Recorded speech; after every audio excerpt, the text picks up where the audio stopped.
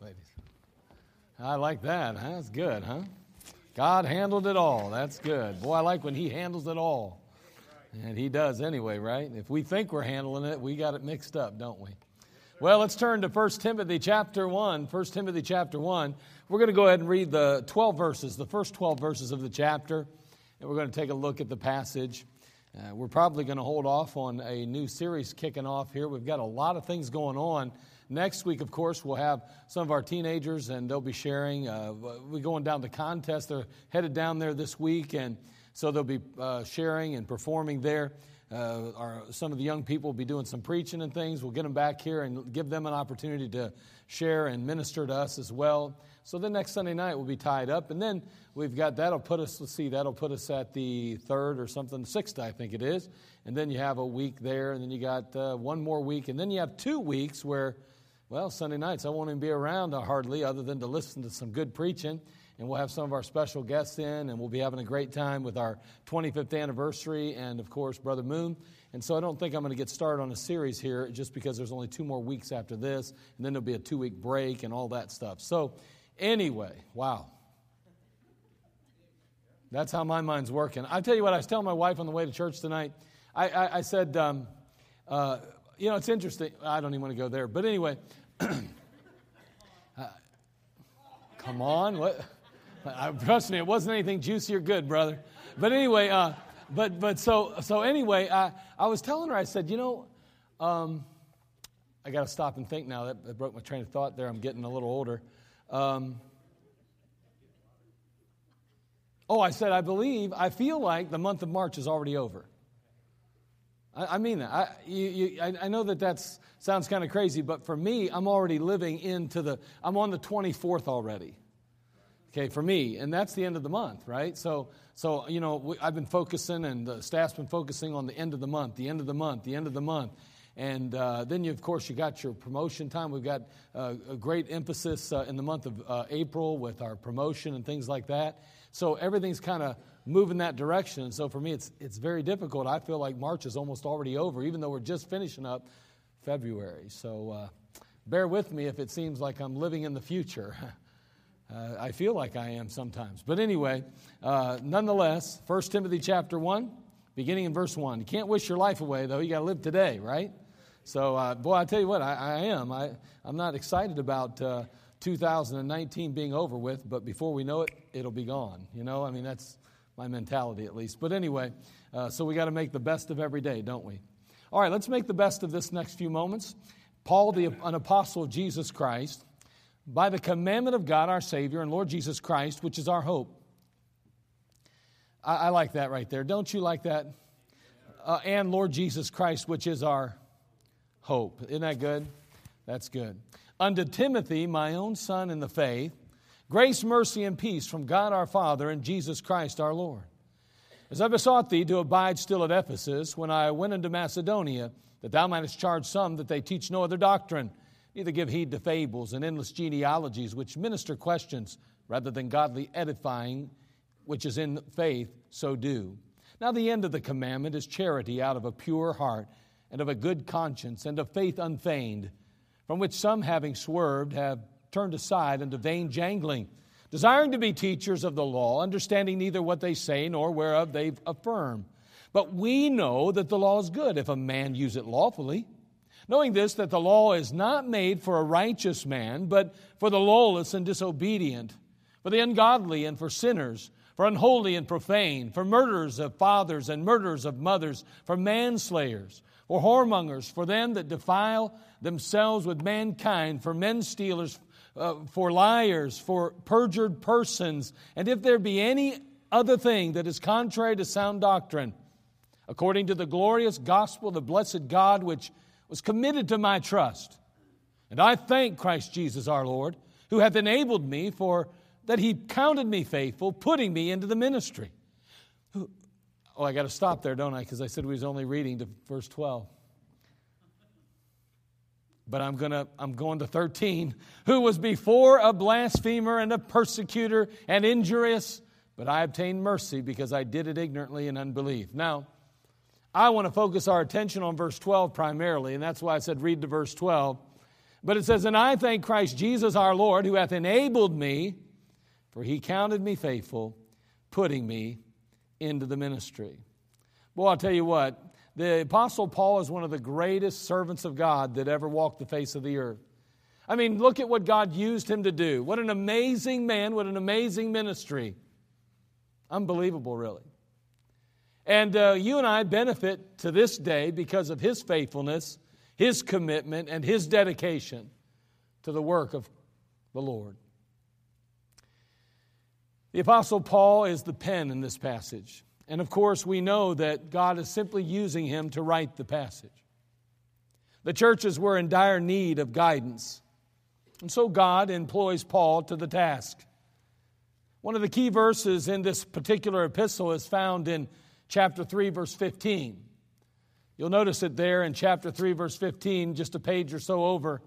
It says, but if I tarry long, that thou mayest know how thou oughtest to behave thyself in the house of God, which is the church of the living God, the pillar and the ground of the truth. Notice again, he's talking about this idea of the church and grounding the church. And even goes on to say here that the church is the pillar and the ground of the truth, the church of the living God. Well, I'll tell you what, he's going to establish some things for the church, and he's trying to help them and to be standing on solid ground here. And Paul is writing this passage or this particular epistle to Timothy, his son in the faith. And he had invested his life in growing young men and trying to help others become the men of God they ought to be. And Timothy was one of those young men. And in the course of doing so, he expresses his gratitude to the God of heaven for ultimately placing him in the ministry, for giving him the great opportunity to be a part of the ministry of Christ. And that ministry is focused and centered around the gospel, he says. See, the ministry is about the gospel of Jesus Christ.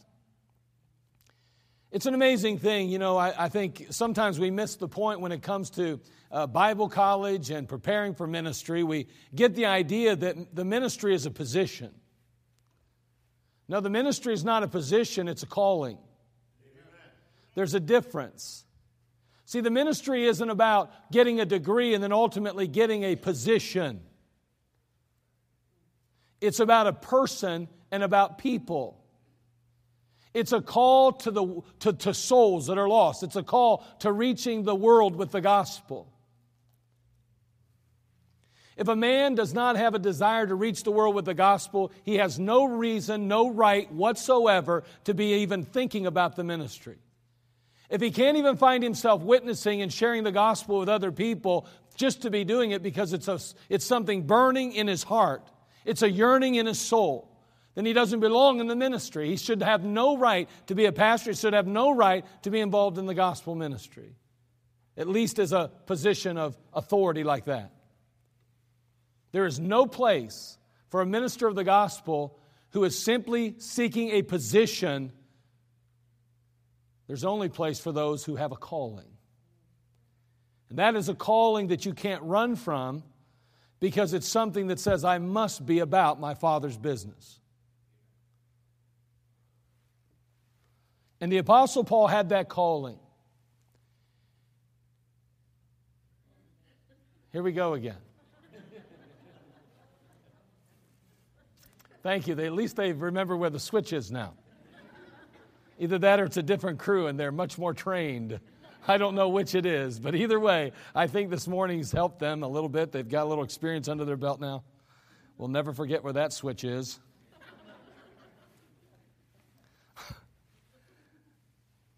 So in 1 Timothy, we see here that Paul the Apostle is thanking the Lord for his wonderful opportunity to be in the ministry. And again, in 1 Timothy 1:11, just the verse prior to that, we noted that he said, according to the glorious gospel of the blessed God, which was committed to my trust. And again, the word trust implies some things. First of all, the word trust implies something committed to a person's care for use or management, and for which an account must be rendered. What it's saying is basically that the Apostle Paul is thanking the Lord for the opportunity to be entrusted the ministry, yes, but that he's trusted the ministry, which means that God committed to him the care or management of the gospel, and that he would have to give an account. And he says, that's all right with me. I'm okay with that. I'm all right. I'll deal with that. And I thank God for that opportunity. Again, he's thanking God that he considered him faithful enough that he would trust him with the gospel ministry. And he assumes that responsibility gladly. Now, the gospel, the revelation of the fact that Jew and Gentile assemble into one body, is a great theme for the Apostle Paul. That should be a great theme in our ministries as well. The gospel was committed to Paul's trust, even as it is to ours today. Paul then kicks off verse 12 by saying, "And I thank Christ Jesus our Lord." He's saying, what an honor to have been chosen to care for the gospel and for the blessing of the ministry. Now, I'm going to say this. There's no doubt that as a minister of the gospel, the Apostle Paul took a role that might have been somewhat different than necessarily the people than he was addressing, the people that he was speaking to. But can I say this? As believers, we are all ambassadors of Jesus Christ. We're all servants, and we are all to share the gospel. Every one of us are ministers of the gospel in that regard. So as we go through this, I think that it's important to realize this isn't just pointed at just preachers. This is pointed to each and every servant of God who is been appointed the gospel and given the gospel, and every one of us has. That's why it's important that we all assume the responsibility of the gospel. We've all been called to the ministry. Every one of us are to take the gospel to a lost and dying world. Not one of us is exempt from that responsibility. And we ought, like the Apostle Paul, to have the kind of spirit and attitude that says, I want to thank God that He entrusted me, that He counted me faithful to do so. And we ought to put ourselves in a position where He can trust us with that gospel. So, the first thing we need to realize as we move forward is simply this, that a servant operates from a heart of gratitude. A godly servant understands that he or she has been relieved of a debt that can never be repaid on their own. Just like that chorus we just sang. He paid a debt he did not owe. I owed a debt I could not pay. If there's one real reason outside of the fact that simply God is, but the idea that of what He already did for us, that ought to motivate us. That ought to cause us to want to serve God in return for all the ways He has already, in a sense, served us. Boy, that's a theme I think that we find throughout the Word of God, that there's an element and an attitude of gratitude, which ultimately causes the people of God to go forward in their walk, in their relationship with Christ. Paul was consumed, I believe, with that thought, as each and every one of us ought to be. Thinking of what Christ has already done. There's no responsibility too great then, no burden too heavy. If Christ could bear a cross, we can too then, is what the thought would be. So what was the Apostle Paul thankful for in the passage? What do we notice him thanking the Lord for in chapter 1, verse 12? And I want to take just a moment and share those simple things in these next few minutes. So let's go to the Lord in prayer. Father, we thank You for this time together. Bless us and meet our needs. Fill me with Your Spirit, Lord. May You calm my heart and, Father, clear my mind. And enable me, Lord, to communicate Your truths in an effective manner. I know, Father, that it's not going to be me. It'll be certainly Thee that does the work. Father, may I be Your mouthpiece tonight.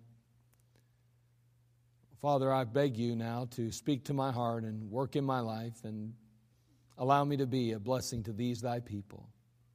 May You anoint every listening ear.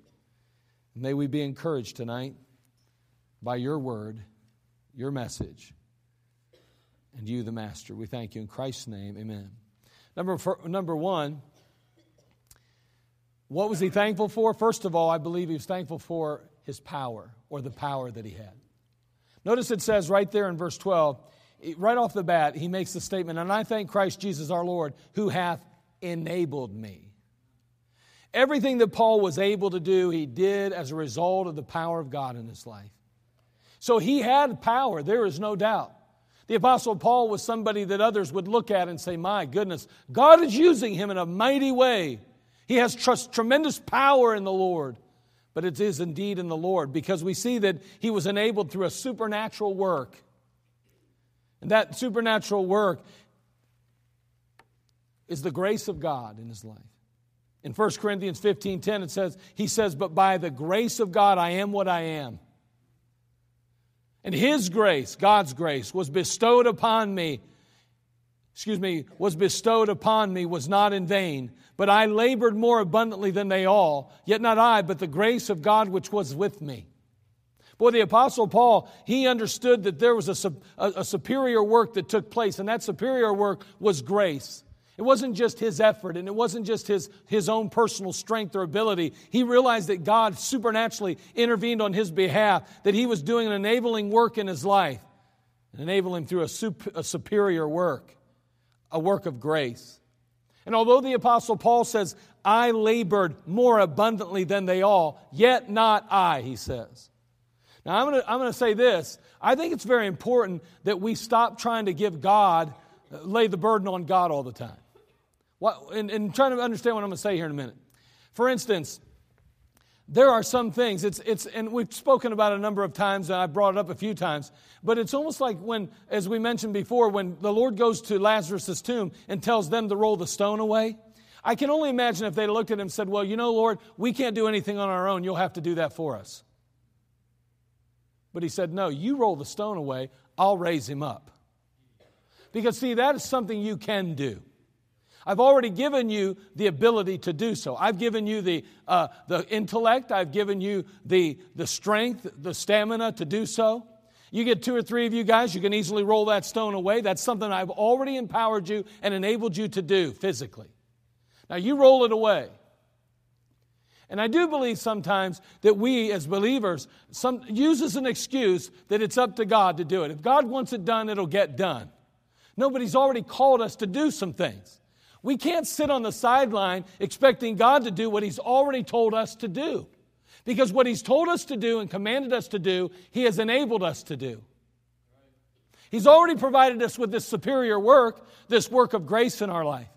And so we have no excuse for not moving forward, not accomplishing what God calls us to do. But not only do we see the superior work, we note the supernatural work that God did in Paul's life as well. I mean, it was God's supernatural power, a power that cannot be expressed or explained outside of God Himself.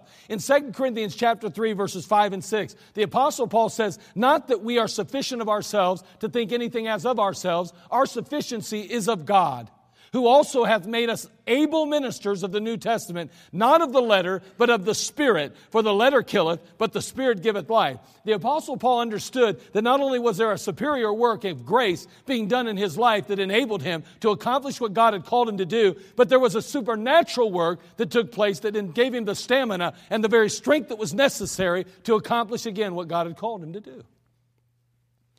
He was thankful for that. He says right off the bat in 1 Timothy 1:12, and I thank Christ Jesus our Lord, who hath enabled me. And boy, as a believer in Christ, we ought to be thankful for how God has enabled us. Instead of talking so often about how little abilities we have, or how insignificant we are, or how unable we are to make a difference or an impact in the church house or in the lives of others, we ought to say, no, I thank God how He has already enabled me. I mean, this superior work of grace and the supernatural work of power that He's done in my life, I have no excuse for not doing something for God. And I thank Him for that. We ought to be grateful for it. Not only that, but He enabled us through a shared work. We think of the Apostle Paul again. In John chapter 15, verse 5, we read this passage. Turn, if you would, to John 15:5. I love this passage. But there was a shared work that took place in not only Paul's life, but in every believer's life.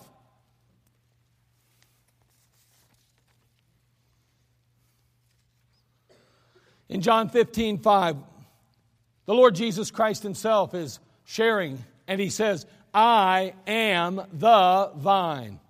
Well, I am glad about that. He goes on to say, ye are the branches.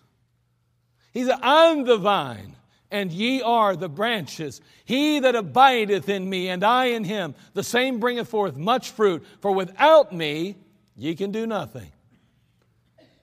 There's a shared work here, though. I mean, I understand and I'm aware that the vine is so awfully important, and without the vine, the branches die. But the branches serve a purpose as well. We are in a shared work with the Lord Jesus Christ. We need Him. And in essence, He uses us. He allows us to have a part and a place in the work of God. A shared work.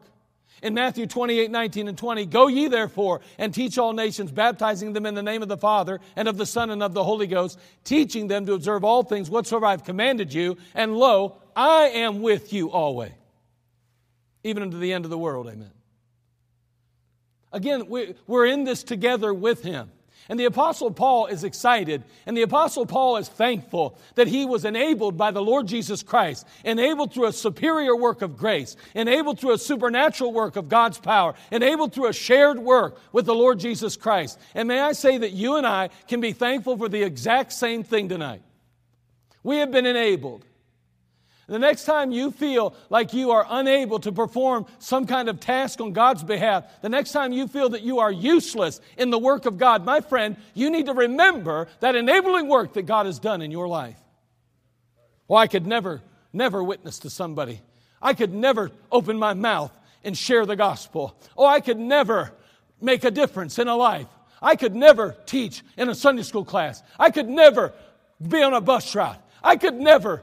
Why not? Why all the negativity? Maybe it's because we failed to recognize what God has already done in our lives. And He's enabled us. A superior work, a supernatural work, a shared work.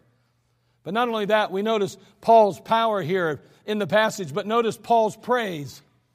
He goes on here in the passage to say it this way. He says, "And I thank Christ Jesus our Lord, who hath enabled me, for that He counted me faithful."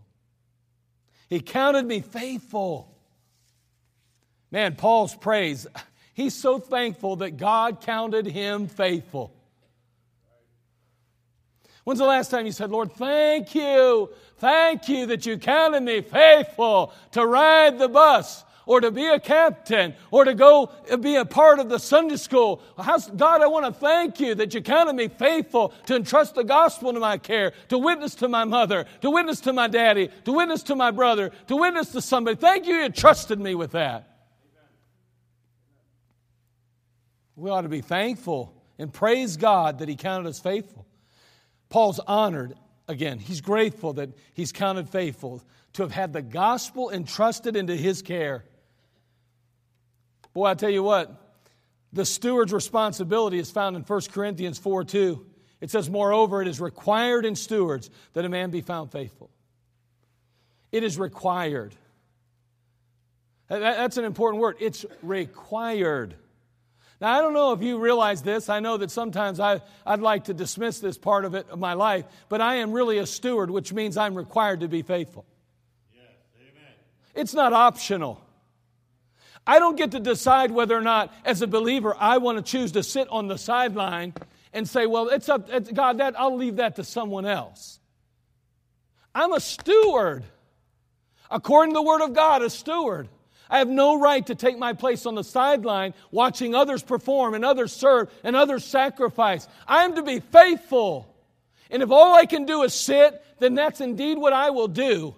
But if I can do something else, and God has called me, and God has given me a reason to go forward, and that's clear that He wants me to, I'm not sitting and watching others serve. I'm required to be faithful. This idea that we get to choose whether or not we want to be faithful to church, be faithful in our Bible reading, be faithful to prayer, be faithful to study, be faithful to witness, be faithful, be faithful. That's not optional for the believer. That's a requirement. It is required in stewards that a man be found faithful. Someone says, "Well, I don't want to be a steward." Well, you bought into this thing already. You already trusted Christ. Too bad. You're in. Steward's responsibility. We know the steward's reward, though. It's a wonderful thing. There can be no greater accolade, no greater praise given to the servant than that of faithful. I don't know about you, but the thought of God being pleased with my effort, that's an amazing thought to me. Man, I want God to be pleased with me.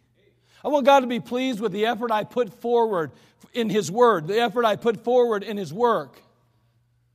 I want to hear God say, "Well done, thou good and faithful servant," one day. And I trust and hope you do too. I believe that being here tonight is proof positive that you want God to say those things. But boy, I tell you what, we've got to be faithful. And if we are, I tell you what, the steward has a reward awaiting him or her. In Proverbs chapter 20, verse 6, the Bible says, "But a faithful man, who can find?" It's difficult to find faithful. It's hard to find that faithful today. I mean, let's face it. How many people have you met along the way that you knocked on their door, or you've spoken to them at a meeting, or possibly at some kind of at work, or maybe even at some family function, and they say things like, "Yeah, I was saved when I was younger." "Really, what church you attend?" "I don't go to church." Why? "Well, I just don't agree with organized religion anymore." What's that mean? Do you agree with organized school? You agree with organized businesses? I'm just saying everything has to be organized or it's total chaos and confusion. What they're really saying is they don't want accountability. They don't want authority. And I'm sorry to say that's not the way a believer ought to live. Hey, listen, it's hard to find faithful today. And tonight, I'm thankful to say, even in the midst of a 65-mile-an-hour wind gust, we've got some faithful people here. And if there weren't so many sick, we'd have a few more, I'm sure. Thank God for that faithfulness. But boy, I tell you what, just like that, any one of us could cease being faithful.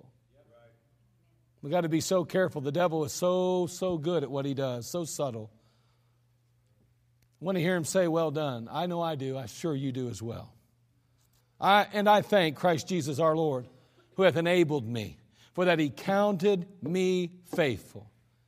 We see Paul's power. We note Paul's praise.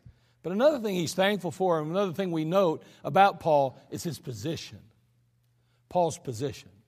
Again, in the passage, he says, "And I thank Christ Jesus, who hath enabled me, our Lord, who hath enabled me, for that He counted me faithful, putting me into the ministry." Now, again, we're going to quantify that statement a little bit. There's no doubt that there is a specific calling to where Paul sits there in this passage. But there's also the side of it that each and every one of us have been called. We note that in the epistles. Every one of us have been called. Matter of fact, we're to be, according to Philippians, we're to be pursuing that. Turn, if you would, to Philippians chapter 3. I got to find it here. My mind went blank and I can't remember the passage off the top of my head, but let me find it here.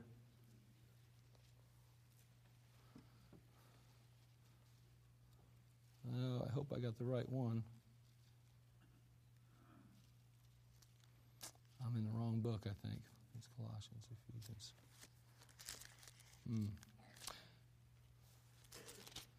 Oh, boy. I knew my mind was blank for some reason. I might be in the wrong place. I'm sorry, I'm having one of those times where you go blank completely here. What's that? You got it? What is it? It's in Ephesians? What chapter, brother? Oh. No, I knew what the book was, brother. I'm just trying to figure out where my passage is. Hey, I appreciate that, though. 3:13, okay. All right, and that's in Philippians? Okay, boy, I'll tell you what, I am losing my mind here, boy. Yes, there you go. That's good. Thank you so much. That's good. I love when the Holy Spirit speaks out verbally in the service. "Brethren, I count not myself to have apprehended." Verse 13, chapter 3 of Philippians. "But this one thing I do, forgetting those things which are behind and reaching forth unto those things which are before, I press toward the mark for the prize of the high calling of God in Christ Jesus." Let me tell you something. Every believer has a calling. And I mean, I'm just saying that Paul the Apostle now is saying, I'm so glad you put me in the ministry. I'm so thankful that you called me out and did this. And I'm just saying, whether or not you are standing behind a pulpit proclaiming the truth from that position, that place or not, you still have a calling and you're still in the ministry and you have a position. And so I do believe it's important that we're grateful for this position that God's placed us in. Whether it's, again, behind a pulpit or whether it's in the pew, it's in front of a Sunday school class, in a bus route, wherever it may be, whether it's at a door giving the gospel or at work giving the gospel, it doesn't matter. A wonderful opportunity there. Paul, in chapter 9, verse 15, it should have said, the Lord said, but the Lord said unto him, go thy way, for he is a chosen vessel unto me, to bear my name before the Gentiles and kings and before the children of Israel. Boy, the Apostle Paul has met the Lord Jesus Christ on the road to Damascus. And now all of a sudden we have here Ananias, who's been told by the Lord to go meet him. Why? Because he's a chosen vessel, that God has a specific work for him to do. And he says he's going to bear my name before the Gentiles, the kings, and the children of Israel. That word ministry, it's an interesting word, this ministry, putting me into the ministry. It's from the root word diakonos. And that's the same root word or same word that's used when it's dealing with deacons. It has to do with a servant in relationship to his or her, to his work. As a deacon, it would be his work. The idea here is that each of us has a ministry or service to the Lord. Everyone does. Every last one of us. Take your Bible, turn over to 1 Corinthians 12:12. We all have a spot. We all have a place and a position.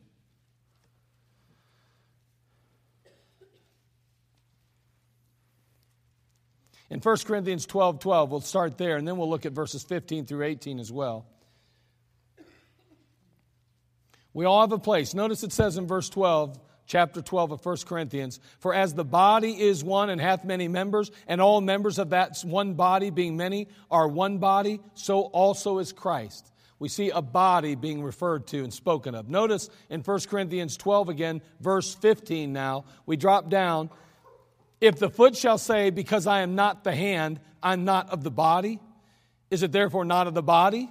And if the ear shall say, because I'm not the eye, I'm not of the body, is it therefore not of the body? If the whole body were an eye, where were the hearing? If the whole were a hearing, where were the smelling? But now hath God set the members, every one of them, in the body as it hath pleased him. Now, this is a difficult passage for some because if we're not careful, we fall into the trap of complaining just like he's explaining it here. Well, because I'm not the hand, obviously I don't matter. Because I'm not the, and he goes on to talk about here, he goes, because I'm not the ear, well, what's the point? Nobody cares about me. I'd rather be an eye than an ear. I'd rather be a hand than a foot. See, that's what happens to us sometimes. If we're not careful, we get this jealousy building up in us. I don't know why, I wish I would get to do this. I wish they'd ask me to do that. Or I believe I deserve to be in that position. We got to be careful with that. See, we look at things from the human perspective so often in the church like this hierarchy. Wow, there's the pastor way up there, and then everybody else falls in line. Yeah, I get what you're doing. I understand the mental picture of that, but that's not really how God intended it. God looks at us as a body, and God looks at us as all equal parts. You can't function without the other. We're all equal. I guarantee you, go ahead and lose your big toe and see how you feel. Go ahead and cut your thumb off and see how good you do with picking things up. I mean, go ahead and hurt your back someday and see how easy it is to get around and how much you appreciated that back before. After now, you don't have the use of it, so to speak. I'm just saying, you go ahead and take any part of the body, you lose it, and all of a sudden you miss it. And that's what we're trying to understand in the passage. Everybody has a place. And you say, but I don't like my place. But then you pray and ask God to work it out. Maybe He has another place for you in the future. Prepare yourself, ready yourself, have the kind of spirit and attitude you ought to have, and God may just, in His grace, move you into another role, another responsibility. But let me tell you something. You ought to be real careful with wanting big jobs, big responsibility. I mean, it's interesting in the Word of God that you will find that the greatest servants of God would be more than happy to step out of that role and take a subservient one. You'd find that to be the case. Very few men of God, especially that have ever done anything great for God, are the ones that jumped up to the forefront because they said, well, I'm the man for the job. They didn't do that. You know what they saw? A tremendous need. And God put it on their heart to fill that spot. It wasn't because they wanted that responsibility. It wasn't because they wanted some accolade. It wasn't because they wanted to have some people telling them how great they were. Most great men of God, great women of God, would be glad to work in the wings. Quite happy to do so. Quite happy to run a simple bus route. Quite happy to teach a Sunday school class. Quite content to simply work in the nursery. Quite happy to just simply clean a toilet. And sadly enough, in the world we live in, we gauge success based on positions. And we somehow miss the understanding that God has a place for everyone. And that place may not be the same, but let me tell you, it is just as valuable and important. And so somebody says, well, I'm just this. I just do this. It doesn't matter. It's no big deal. They can do without me this week. Like I said, go ahead and cut your thumb off. See how good you do that week. You say, well, I don't need that little toe. I don't know, I do. Someone says, yeah, but I'm not very significant. I'm not that important. I'm just an ear. You ever see somebody with only one? I'm just saying the church needs all to be all together. Everybody plays a role. Everybody has a part. We all have a place. And Paul was thankful for his place. Someone says, well, of course he was. Look at him. He got to write 13 books of the New Testament, possibly 14. Of course he was. Yeah, I know. And he was in jail too. And he was beaten too. And he ultimately was martyred. You want to trade places?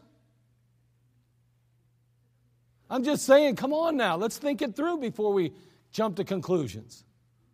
See, with every position comes a responsibility. With every position comes a burden. What looks to be simple sometimes may not be as easy. Maybe we ought to be grateful for where we're at, content with the position God's given us, and allow Him to have the right to do with us as He pleases. See, we all have a position. We all have a part. And you know what? We all have a prize.